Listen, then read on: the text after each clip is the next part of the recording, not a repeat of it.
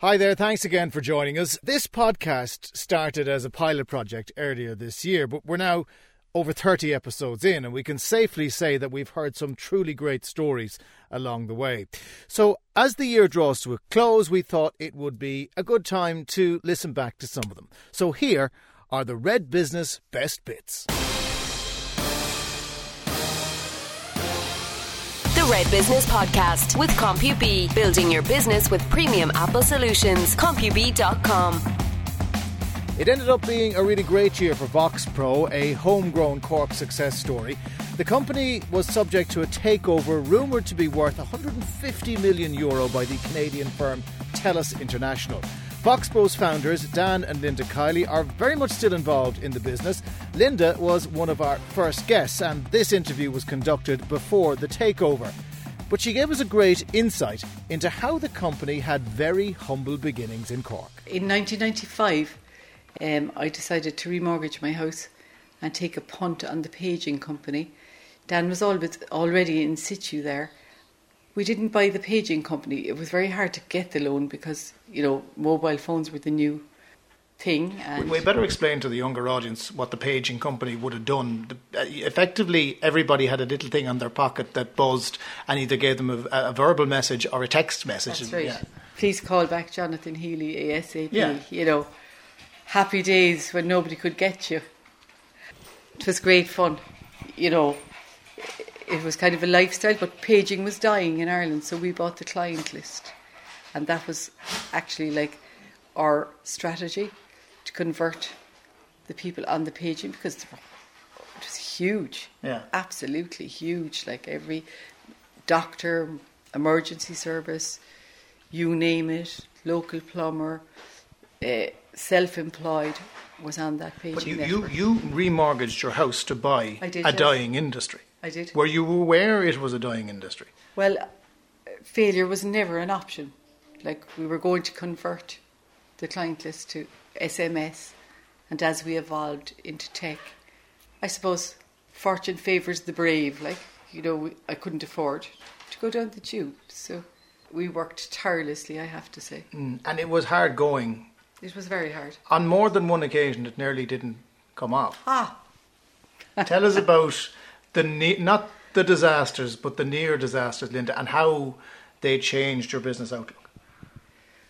Well, like everybody else, in the last recession, we were growing quite happily, and like everybody else, the banks withdrew their credit, and we had 600 people working for us.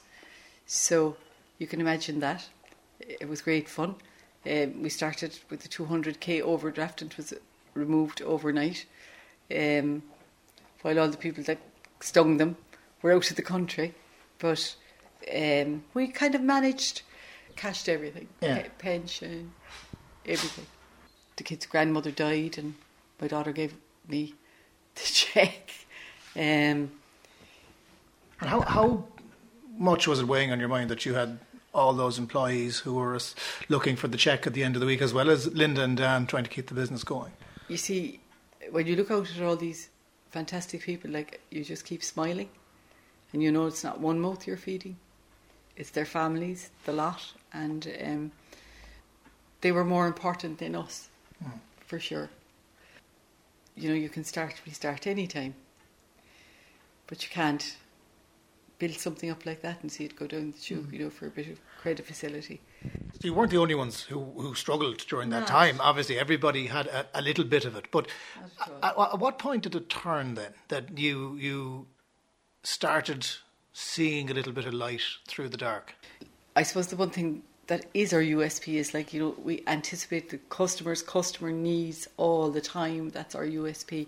So we're always looking down the track. So we have phenomenal innovation teams, and something else would appear and the client would like it, or somebody would hear from us. Reference is huge when you're good at this, and so it went from one to another, and people are really, all of a sudden the Google card was enormous. And you had that customer when you were in difficulty. And we had that customer when we were paging. Yeah. They thought we were phenomenal. You were a very early adapter to Google. Yes. And Google were an early adapter to you. You wouldn't actually even, remember there'd be so many people on the paging, but they thought we were a great provider. Yeah. So you started signing up new clients. Yes. And all of a sudden the company started to grow. Yeah. Were you surprised at how quickly it grew? Unbelievable, because I remember we got a pilot for 6 people from Google, and we were saying, wow, like, this is it. This is just it. And 3 weeks later there was 30. And, you know, no credit facility, so you can imagine setting up to 30 people, computers, the lot. We did it. I often wonder how, you know. But if you hadn't done it, and again you said fortune favours the brave, if you hadn't done it. Yeah, if we hadn't done it, it would be Shinawil, I'd say, you know. I always look around and when somebody says to me, God, you know, isn't it a great success story, Linda? And I kind of looking and say, are they looking at me? Because it's been such a tumultuous drive over the years that, which is wonderful, that a lot of the time, Jonathan, you know, you're going so fast that you hardly have time to smell the coffee. When I think of VoxPro, it started out small company, got bigger. 6 people. 6 people. And then all of a sudden we're hearing you're opening a Dublin office. And then we hear California. And then we hear about other places like Bucharest and now the Philippines. Are you surprised at that pace that because of the product and because of the drive that yourself and Dan have that you're there? I mean, do you have to pinch yourself sometimes? Dublin was obvious as well. Yeah. Like, we're a Cork-based company and Cork would be the anchor. We're maxed out now in Cork. As you know, there's no place, absolutely nowhere for people to live. California was really a huge driver. Our sales office is there. So I can assure you, Jonathan, like, you know, when you win a contract from the west coast of the US, you've spent a good 2 to 3 years building that relationship up. They just don't hand it to you, you know. So it's all over and back. They come over, you build a relationship, and all good business, I think, comes out of honesty, relationship building, and good customer care, and trust. Linda Kiley of VoxPro there. Of course, Dan and Linda were subsequently honoured by the Cork Chamber for their achievements at the annual dinner event in Dublin. Another Cork man whose meteoric rise has been well documented featured in a more recent podcast. Pat Phelan sold TrustDev to TransUnion for some €44 million a few years ago. He still travels the world working for TransUnion, but I caught up with him on a trip back home to Cork and asked what advice he'd give to the next generation of entrepreneurs. You take stock. I mean, I know I'm talking to you in Cork. You're going back to New York tomorrow. God knows where you'll be in a month's time. Your Twitter feed is a constant source of entertainment as to, you know, where's Pat going to turn up today? But do you have to pinch yourself occasionally from that guy who started out in that restaurant as to where you are now? And you know, when you do pinch yourself, how does it feel? It's pretty insane. You know, I drove up here this morning in a pretty new 6 Series BMW. 17 years ago when I walked up Patrick's Hill to that AA meeting, there was no car. And the first car was a Fiat Uno, where we used to have to put beer mats to stop the windows going down the front. And, you know, that journey has been in an extraordinary short length of time. You know, and without family, without friends, without support, without the team, you'd have been gone. But it's like, I pinch myself every day. I realise how you know, people said there's no luck. There's absolute luck. You know, we were everywhere in timing. You know, when Liam Casey bumped into one of the EVPs at TransUnion on a flight and mentioned us, and then Liam mentioned us to the founder or the CEO of Radio Shack, and we done their fraud, and then we came together to do a project. You know, you have to have these like. They're like people who light a flame in your life, like Liam and like Colm Line, and, you know, guys who are just creators can actually see, well, if I introduced A to B, there could be really good things happen, and I don't want anything for it. And, you know, they do exist, but I suppose people will spend a lot of time looking for them. The one thing I'm going to say is there'll be people listening to this who probably haven't been as lucky. And you know, there'll be people who will have had dark days in the past, Pat, as you did, who will have dark days in the future. When you have the dark day, What advice would you give them in terms of their startup and their business? I think you have to wait. That's the key part for me, Don't give up before it happens, because there were so many times in these 17 years where I just want to go, that's enough now, or I've had enough, or I'm in trouble, or, the banker want to repossess the house, or you're just under pressure. And there's always a way out, and don't ever think there isn't. There always is. I've had, this hasn't, you know what I mean? We're doing the glossy story today. There has been, you know what I mean? I opened a restaurant in the Grand Parade and lost my butt on it. There's that kind of story as well. And, it didn't always go amazing. But what did you learn from them? What did you take from those mistakes that inevitably happen in everyone's career? Never give up. Just keep going. Keep going. There's no good not opening the doors. There's no good not going to work. There's no good sitting at home at the kitchen table crying. Like, I've done well out of this. I've made a few quid. I have a great team. I have a great family. I'm very lucky. I'll do 100 hours this week, without a doubt. You know what I mean? It's flight to the West Coast tomorrow morning. This is enjoyable, but effort. I see the people that are super successful, and I see people looking at them with envy, and I see the people who are super successful working so hard. Looking at the other people who aren't working as hard with a bit of envy as well. Exactly. Yeah, exactly. Is the balance somewhere in the middle? The balance is hard. The balance is really hard. Yeah. And where does this all end, Pat? I mean, you're still a young man. You're what are you, 50? I'm going to open a chain of donut shops in Cork. I heard there's huge openings. You want to get moving on that quickly, But is there a time when you're going to say, right, that's it. Pat Phelan has done his bit. I'm happy. I can look back. I've made my money. I'm comfortable. I don't need to do 100 hours a week anymore. I don't know. I've tried everything. There's a set of golf clubs in the river down there, Middleton somewhere. and that was after the first outing. yeah. That didn't quite take to it. But I mean, you've lost a lot of weight. I mean, you've lost a couple of stone? Oh, 3 stone. But I'm back training. I feel good. I'm in this kind of, I suppose I'm in this personal reinvention piece at the moment. Yeah. Trying to get fit, look different, change my life a bit. Midlife crisis? Could be. I didn't buy the Porsche, thanks be to God. But look, like at the end of the day, I'm 52. I've had a brilliant time. I think there's plenty more to do.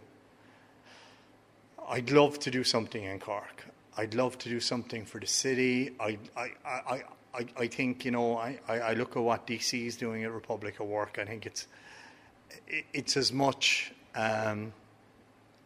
It's as much for the city as it is entrepreneurial. And I think, I look at the city and I think there could be so much more done. And you kind of, I'm really terrible at politics. But I think there could be so much more done. Pat Phelan there. The Red Business Podcast with CompuB Business. Improving productivity with the latest Apple technology. CompuB.com. The Kileys weren't the only married couple we featured in 2017. Will Sliney has been interviewed a lot over the years as a celebrated artist of Spider-Man, no less. But we got a chance to interview him in the company of his wife, singer Laura Jean. I asked the couple the obvious question about how they first met. I met him in the wonderful Crean Lane on a random Tuesday night in the middle of December. And, so nothing more to it than that. It was just an average night out. Nothing too much. Gave him a few little smirks, and he eventually plucked up the courage to come over to me with a big smile on his face. And it was, from there, went happily ever after. You were easily won over. Just a few smirks. Pretty much, yeah. He's not willing to give any more information. I know to it interest. Then, at what point did you strike up the conversation and ask, what do you do?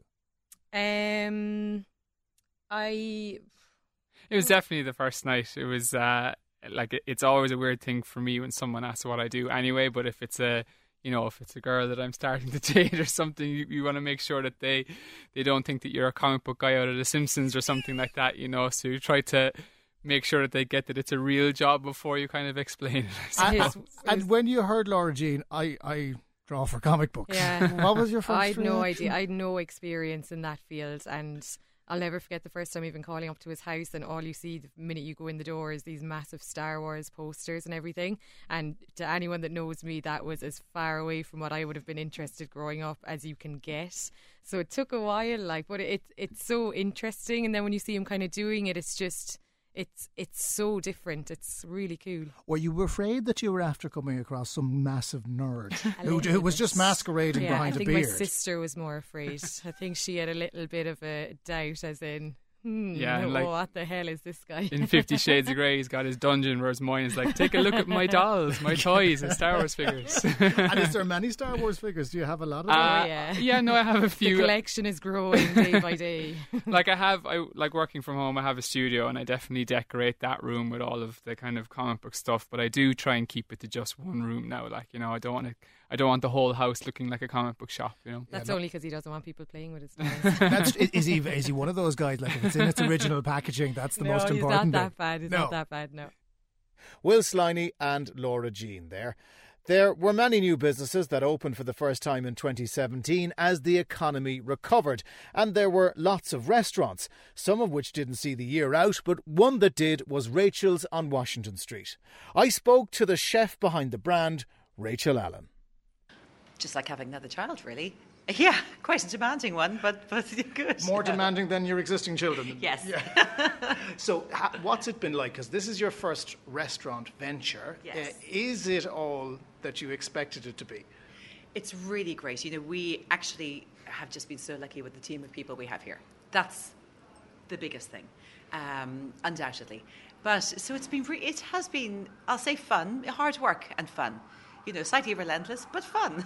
You'd never done this before. I mean, it's funny that when people think of Rachel Allen, they think of the books, they think of Ballymaloo and all the different things that you've done over the years, but you'd never done a restaurant. I mean, why had you taken so long to get into it? I always said I was never going to open a restaurant.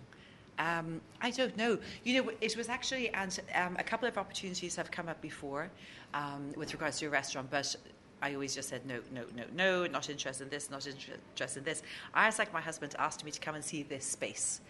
I suppose nearly a year ago now. And for some reason, I don't know, I must have just been... A weak moment. Kind of having a weak moment on that day.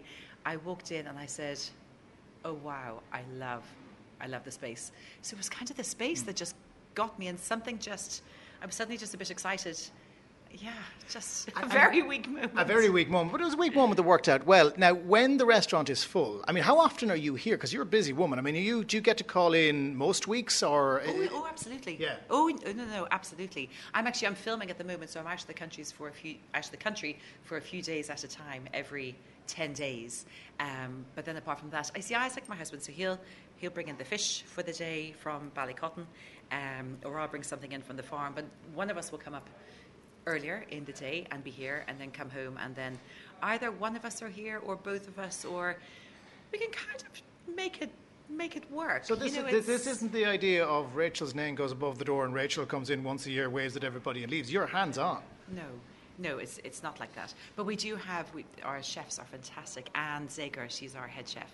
You know, Anne heads up the kitchen really well. So while I'm in earlier in the day, I don't get involved in service that night. I'm out front at night if I'm here. So what is it like to be on that sharp end of the customer service? Because people will see you, they get a little starstruck, there's Rachel Allen off the telly, and they're trying to order their food. I mean, is that awkward for you? Do you find that a little odd? No, I think I'm just always... I just look at everyone's plates and I'm just thinking... Why haven't they eaten all this steak? Was something wrong with that? Was something wrong with the fish? So I tend to be... You get paranoid? Yes. Yeah. Absolutely, I do. I just, I want everyone to have a lovely time. I love it when I'm in here and the atmosphere is great, and people are really enjoying the food and the place. So that's really important to me, and I really want people to enjoy it. And from a business perspective, because, this is a business at the end of the day. If people don't come in, you don't make money and the restaurant doesn't succeed. Is it busy? I mean, it seems to be quite hard to get a table here a lot of the time.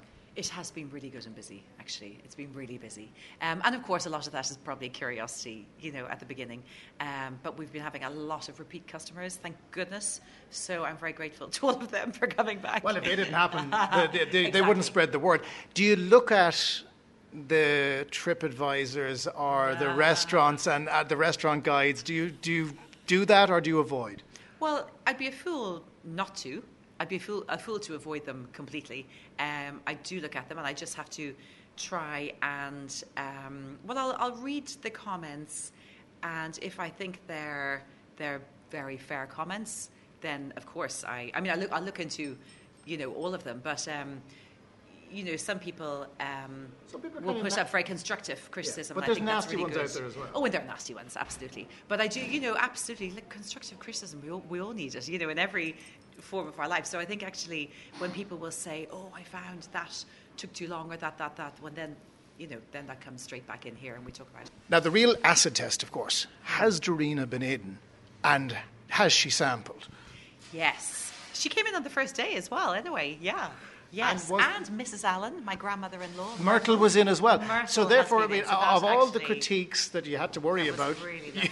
You were watching the two of them. Did they enjoy? They did. They really, really did. Actually, that was really lovely that they did. My mum, actually on the opening night as well, my mum got the train down from Dublin to come down. So actually, yeah, and we're about to have our cookery school, our Ballymaloo Christmas party. We always have it a few months late because it's quite busy at Christmas. So we'll be having our Christmas party here as well. So in the summer. In the summer. That makes sense. Now that you have one, Rachel, is there a temptation to do another? Are you mad? No, there is absolutely no temptation at the moment. Why am I even saying at the moment? No, sorry, Jonathan. You're giving yourself some room for manoeuvre there politically. So you're saying definitely not yet? No, I just, I'm still busy teaching at the cookery school at Ballymaloo, and I've just finished writing a book. I don't want to spread myself any thinner. Yeah. So for now, Rachel's The One and Only is open. I just can't help but notice the massive pitchfork that's on the wall here. What's that used for? Is that for chasing customers you don't like? Yeah, it is. No, I absolutely love this. This is, this is I think my favourite part of the restaurant. And it's a huge big pitchfork, a sculpture that was created actually by an Irish artist, Patrick O'Reilly. And it was on exhibition in the golf course at Ballymaloo last summer. And this was when we were just talking about the restaurant, thinking, shall we go for it? Shall we? What do we do? And I just saw the pitchfork in the golf course. And I was like my husband, when we were looking at it at the same time, we both just looked at each other and said, wow, that would be fab to have in the restaurant. So we kind of opened the restaurant really on the basis of having a pitchfork It's about 12 foot of a pitchfork. No, it's nearly 30 foot. 30 foot? Yeah. Okay, that shows you my perception is lacking a little something. Can I just finish up by asking you? 30. Yeah. You mentioned Myrtle, you mentioned Dorina, yourself. Yes. Your kids must be looking on going, do I have to be a cook? Well, actually, Josh, my son, has been working in the kitchen here. Really? Yeah, but now he's gone back to the farm at Ballymaloo. I think he was maybe missing the farm a bit. So do we have another, and potentially the first male Alan to break into the cookery area? I don't know who it'll be. Scarlett. Oh, Scarlett, our daughter, who's 8. Her teacher said to me just after the restaurant opened, her teacher said, Miss Fletcher said, I heard what Scarlett was saying about, that she's not going to be able to make it to school very much now anymore. And I said, what do you mean? And she said, that she's going to be busy working in the restaurant, so she won't be able to come to school very much. At least they didn't get a signed note, so presumably the teacher smelt the rat. Yeah, she did. The Red Business Podcast with CompuB. Apple technology and solutions for your business. CompuB.com. Food of a different kind featured in one of the first episodes. In fact, the first episode. Cork was being overrun by donut shops during the summer of 2017. I note that one sadly has since closed, but the shop we featured is still going strong. Jason Woodford of Huckleberry Donuts brought me to the kitchen to try my hand at glazing. So, Jason, we're back in the food preparation area now here, and you have a plain donut, something really chocolatey that looks interesting, and something in the microwave. What's happening? So what I'm making here now is our very popular Kinder White chocolate. It was actually a mistake. We came across this. So we had a Ferrero Rocher Christmas special. It was massive. It was really, really popular. So we stopped that in January. But as the last of the lot were being sold, we overmade and didn't have enough Ferrero Rocher. So we had tons of our praline glaze on donuts. And I thought, let's throw some white chocolate and some biscuit on it. See how that works. And it turned out to taste exactly like your white chocolate Kinder Buenos. Right. So what I do is I take the plain donut, the plain ring donut. I get my praline glaze, and I literally just, like butter, I smear it on it. Right. Now, this is a visual. This is literally dripping off this here now. This is as sensual as it gets. You talk Marks and Spencer's ad. This is Absolutely. pretty much up there with it. So we have our chocolate melting, then we have our white chocolate melting. So that's softening. So you have to melt that. So the white chocolate is now emerging from the microwave. So then we literally just Drizzle. make it look amazing. And it's all the visual with donuts, isn't it? 100%. All visual. So we have crushed up biscuits. We literally just pound it over like that. And that's it. That's your Kinder And that's Bueno it. white chocolate. What does that sell for? €3. Every donut's €3. Every donut. Every is donut is three. €3. So there's no confusion over price. confusion over Everything is €3. €3. The proof is in the eating. So hang on a second. This is unusual now to try and describe this. You may have to take over the commentary bit here. So, a massive bite. That's good. Yeah. I'm going to keep eating this. Yeah, Would you do. just Well, leave me absolutely. alone with the donut, will you? Leave me alone. And they were very tasty as well. There's lots more to those interviews. Each episode is available for download now from redfm.ie or from iTunes. None of this would happen if it wasn't for the hard work of Niamh Hennessy, who helps put this podcast together every week. And big thanks as well to Diarmuid O'Leary and Stephen Ryan of Red FM, who came up with the idea in the first place of having a podcast that showcased Cork businesses. We still want to hear from you. If you want to feature in 2018, the email address is redbusiness@redfm.ie. You can tweet me directly at Jonathan Healy. We've one more episode to go before the end of the year. It's a panel of Cork's finest, looking forward to 2018. But for now, though, happy Christmas. It's the most wonderful time of the year, with the kids jingle belling and everyone telling you be of good cheer. It's the most wonderful time of the year. It's the happiest season of all, with those holiday greetings and gay happy meetings when friends come to call. It's the happiest season of all. There'll be parties for hosting, marshmallows for toasting, and caroling out in the snow. There'll be scary ghost stories and tales of the glories of Christmases long, long ago. It's the most wonderful time of the year. There'll be much mistletoeing and hearts will be glowing when loved ones are near. It's the most wonderful time of the year.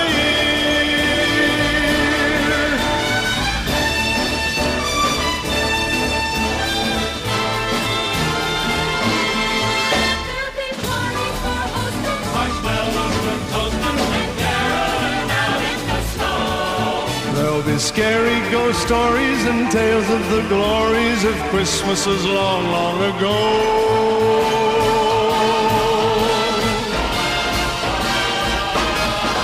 It's the most wonderful time of the year. There'll be much mistletoeing and hearts will be glowing when loved ones are near. It's the most wonderful time, yes, the most wonderful time, oh, the most wonderful time.